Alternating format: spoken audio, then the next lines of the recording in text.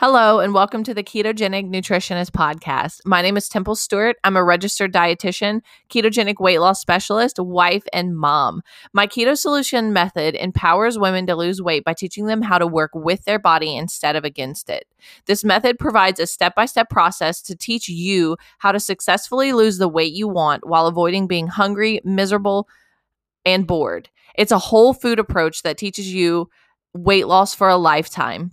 Every few weeks, I discuss a topic that will help you understand the ketogenic diet a little bit better and give you practical tips on following it successfully.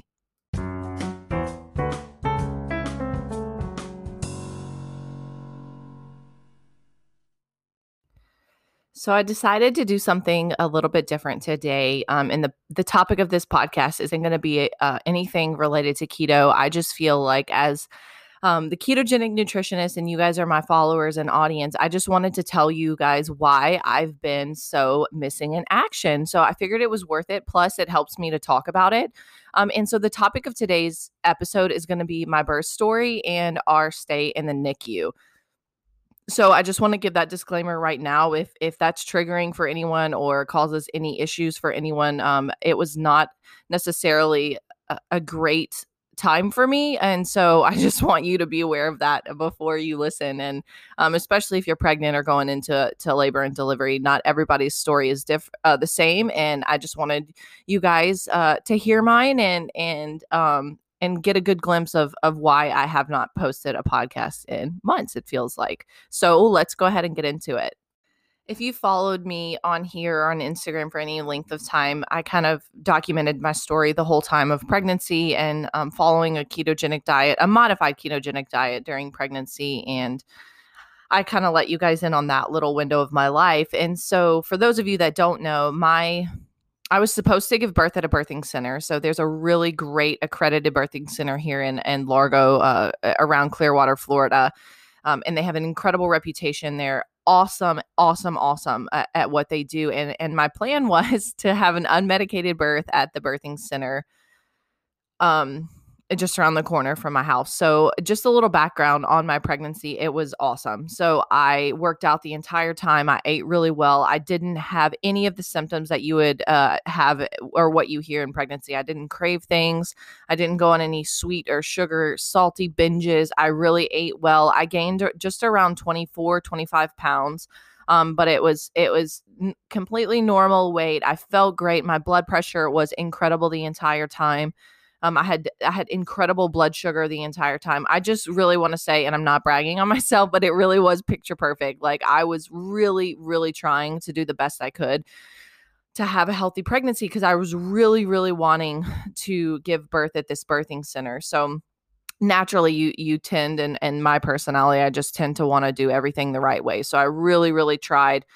All my ultrasounds came back great. There was just absolutely no hint at anything being off or weird or wrong with the baby. And it was great. And honestly, I can't even complain. The pregnancy, I felt good. So anyways, fast forward a little bit now that you know the backstory of my pregnancy.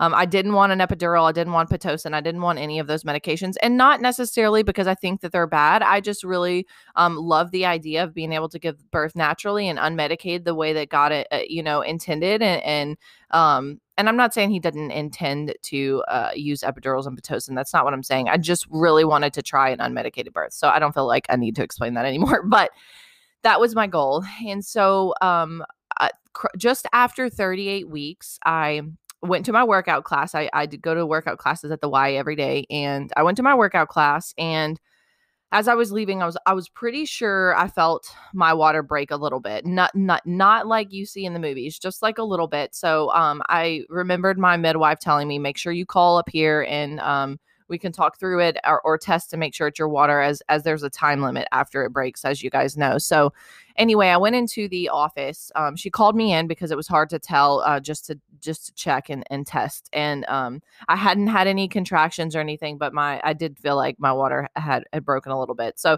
I went into the office, and as I'm like getting the test for it, it full on just breaks. It was insane. It was absolutely insane. And that's all I'm going to say about that because it was just a very high amount of water. And so anyway, I call my husband and he comes in, he comes home from work and we kind of were gathering things. And mind you, I'm at a birthing center. When you have a baby, you go home in like 4 hours. So it's not like the hospital where you have to stay there for 48 hours. You go home really quickly from a birthing center. So I had absolutely no bag packed or anything of that nature. Was really preparing to like have the baby that day or that night and come back, be home tomorrow, the next day. We hadn't made any arrangements for our dogs or anything of that nature. And so anyway, my husband came home from work and we tried to run out and grab a couple things because it was 38 weeks. I should have been more prepared than I was, to be honest. But you know that they say with your first baby, oh, you're going to go longer than 40. And so I really wasn't expecting to go into labor at 38 weeks. But either way, it was fine. So we ran out and grabbed a couple things. And by this time I was having like regular contractions. Not regular, but like they were definitely starting to be able to get timed and were happening consistently. So I tried to labor at home as long as possible, but then it started to get relatively painful. And I just started wanting to be around some medical professionals. So, a couple hours later, mind you, this all happened at 9 a.m. So a couple hours later, I would say we went into the birthing center around 11 or 12. And I labored all day. So I labored all the way till 11ish or so at night. And towards the end there, it got really rough. If I'm being completely honest, I was having a really hard time working through the contractions. They were really starting to feel like they were back to back. I was relatively dilated at that point. I believe 8 or 9 centimeters, but the baby wasn't moving and we were trying everything. I mean, I was switching positions. I was getting in and out of a tub. I was using a birthing ball. I mean, you name it, those midwives were having me do it, and they're incredible. And we were doing everything we could to get that baby to to get baby to move down, and it just wasn't happening. And I started to get like a little, not fearful, but at a birthing center, it's a little bit different than at the hospital. So at a birthing center, your baby is not necessarily monitored as closely and as often, and you're not as monitored as closely and as often as you are in the hospital with the belly bands and all that other stuff. In the birthing center, they check pulses and heart rate and all of that every, I believe it's 15 minutes. Don't quote me on that, but they do that at the birthing center. So I started to get a little uneasy, I would say around 11-ish at night, just because I had been pushing for so long and nothing was really progressing. And I was starting to just really like feel terrible and awful. And I can remember like 15 minutes after that, after I started having those feelings, the midwife looked at me and she was like, "Hey, Temple, I'm not really sure what's going on, but you do need to consider a possible emergency transfer to the hospital." And and your options there will either be, if you go now, your options will be potentially still have the baby naturally. If not, you could potentially be rushed straight to the OR for a C-section. And in my mind, obviously that was scary, and I really wanted to continue to try birthing at the birthing center and having the baby there. But at that point, it becomes less about me, more about the baby, right? And I was more concerned about the safety of the baby. I didn't want to have a C-section, and so I decided, after briefly glancing at my husband, who affirmed me, that it was time to go to the hospital. And so, you don't ever want that. And I know that there are a lot of people out there that you have the idea of your birth and you want it a certain way. But in my mind, I was always open to whatever happened and whatever was safest for baby. I didn't care what that meant. If that meant not having her at the birthing center, that's fine with me. I'll go to the hospital.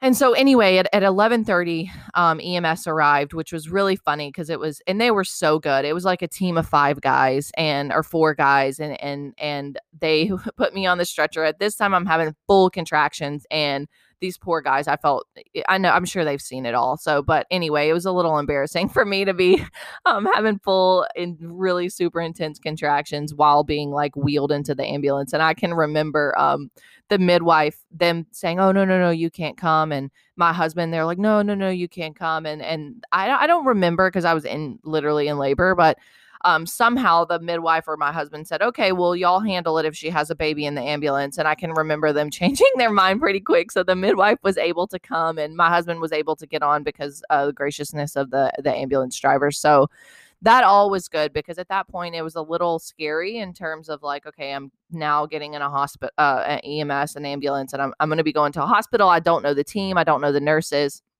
I know nothing. And I can remember being wheeled through, you go in through the emergency room, you get wheeled in front of all these people. And oh man, it was just, uh, I don't even know how to explain it, but it's just like, oh, I wanted to hide. And finally I got up to the room that I was going to have the baby in. And I was feeling still awful in terms of having these terrible, intense contractions, and baby wasn't coming. And the OB on call that night came in and kind of gave me my options and really pushed for an epidural and Pitocin, because at this point I would say my contractions had slowed down. I had been sitting straight up in the sitting in the ambulance, which is not a great and conducive position to birth a baby. So they had slowed a little bit. And so the OB really pushed for an epidural. And at this point I was like, heck yeah, let's just do it. And there's no shame and no guilt in getting an epidural or Pitocin. Anyone listening, I gave it my best shot to do it naturally, and I may try again one day, but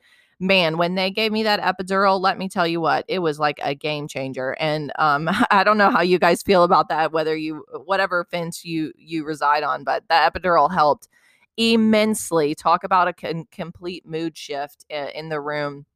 The only thing that I could say was just a little bit frustrating is all the COVID procedures, and I understand them, but it'll be a good day when that goes away and you're no longer having to wear a mask in labor.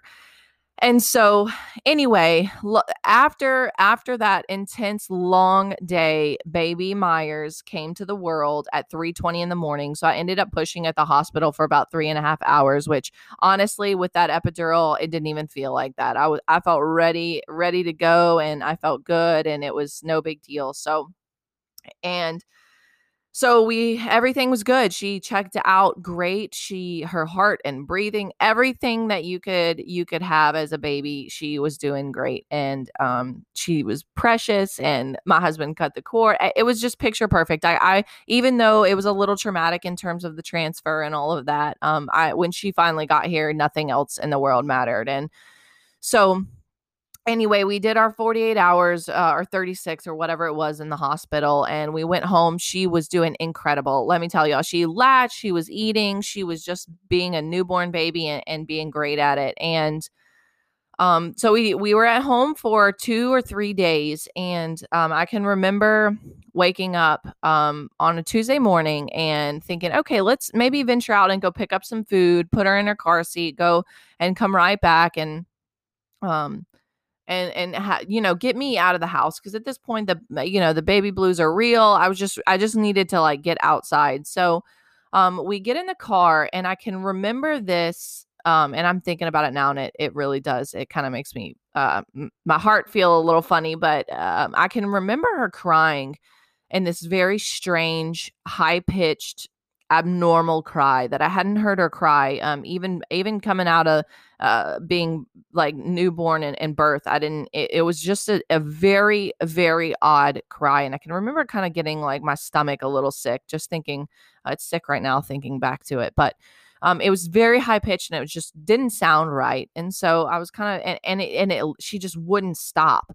And I told my husband, oh, wait, fast forward. I'm skipping part of the story. So that was on Tuesday. On Monday, we had visited the pediatrician, for your like newborn visit to check everything out. And I remember the nurse saying, oh, she's really struggling to like breathe, not in like a scary way, but she has what they call a pectus excavatum, where it's like the chest didn't develop correctly. And so it looked like she was kind of sucking her chest in a little bit when she was breathing.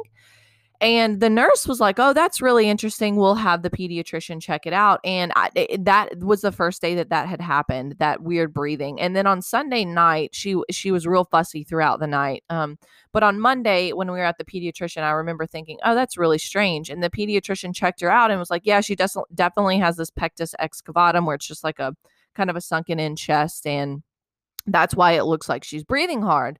He listened to her lung sounds, her heart, all of that checked out, and it was great. So that was all on Monday. So fast forward again to what I was telling you guys about Tuesday, about the high pitched cry and all of that. And anyway, so we come back home and thinking, okay, maybe the car was just too much. Maybe the car seat was just too much, and she's just not happy. And And so we lay her down in the bassinet, and I can remember I was doing something in the restroom, brushing my teeth or something, and my husband like picked her up out of the bassinet and walked her to me. And she was just like limp and gray. And when I say it's the most horrifying feeling on planet Earth, that was the most horrifying feeling on planet Earth, is seeing your child and knowing immediately something is not right. Something is just not right. Now at this point she was still breathing, but it was very shallow, and it was clearly a lot scarier than what we had seen on Monday, and definitely what we had seen on that morning. And so immediately we got into the car and took her to the ER. And praise the Lord, the ER is less than 5 minutes from my home. And I can remember, sorry, I'm trying not to cry because it's intense, but I can remember kind of getting into the ER, and people are looking at you, right? Because there's not a lot of newborn babies in the ER. If anybody's ever had the terrible experience of being in there, there's not a lot of newborns. And I can remember everyone looking at us, and the staff kind of like not bug eyed, but like definitely rushed us to get into a room. And so we get into the room, and when I say, in my mind when we were driving there, I'm thinking, oh, this is not a big deal. She's gonna be fine. It's just like a virus or something. Like, I know nothing about newborn medicine, so I'm just thinking in my head, oh, it must be this or that, or it's gonna be no big deal. We're just gonna take her to the ER, and they'll probably send us to the pediatrician and then send us home with antibiotics or whatever. And I can remember walking back and seeing the faces on the nurses and the hospitalist, the ER doctor, and I can remember distinctly thinking, okay, this is not good, and this is scary. And I can remember when we got into the ER, her oxygen saturation was like 50.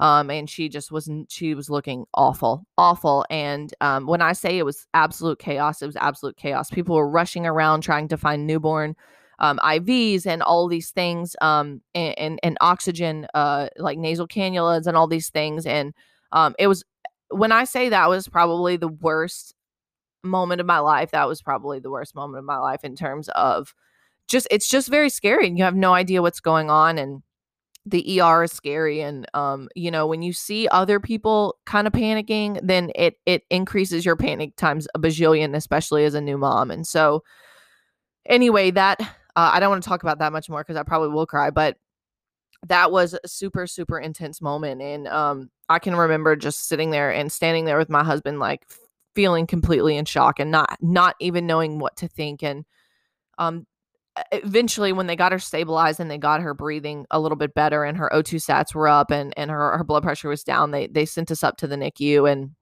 of the same hospital. And they ran a bunch of tests, and by this time it's 7 or 8 at night. We had been there since 2 in the afternoon, and they're running all these tests, and we just had no idea. And this was complete mystery of what's going on. And the doctor kind of pulls me aside and is like, look, there's a couple things this could be. And she was like, it could be something, a heart abnormality, or it could be this thing called a congenital chylothorax.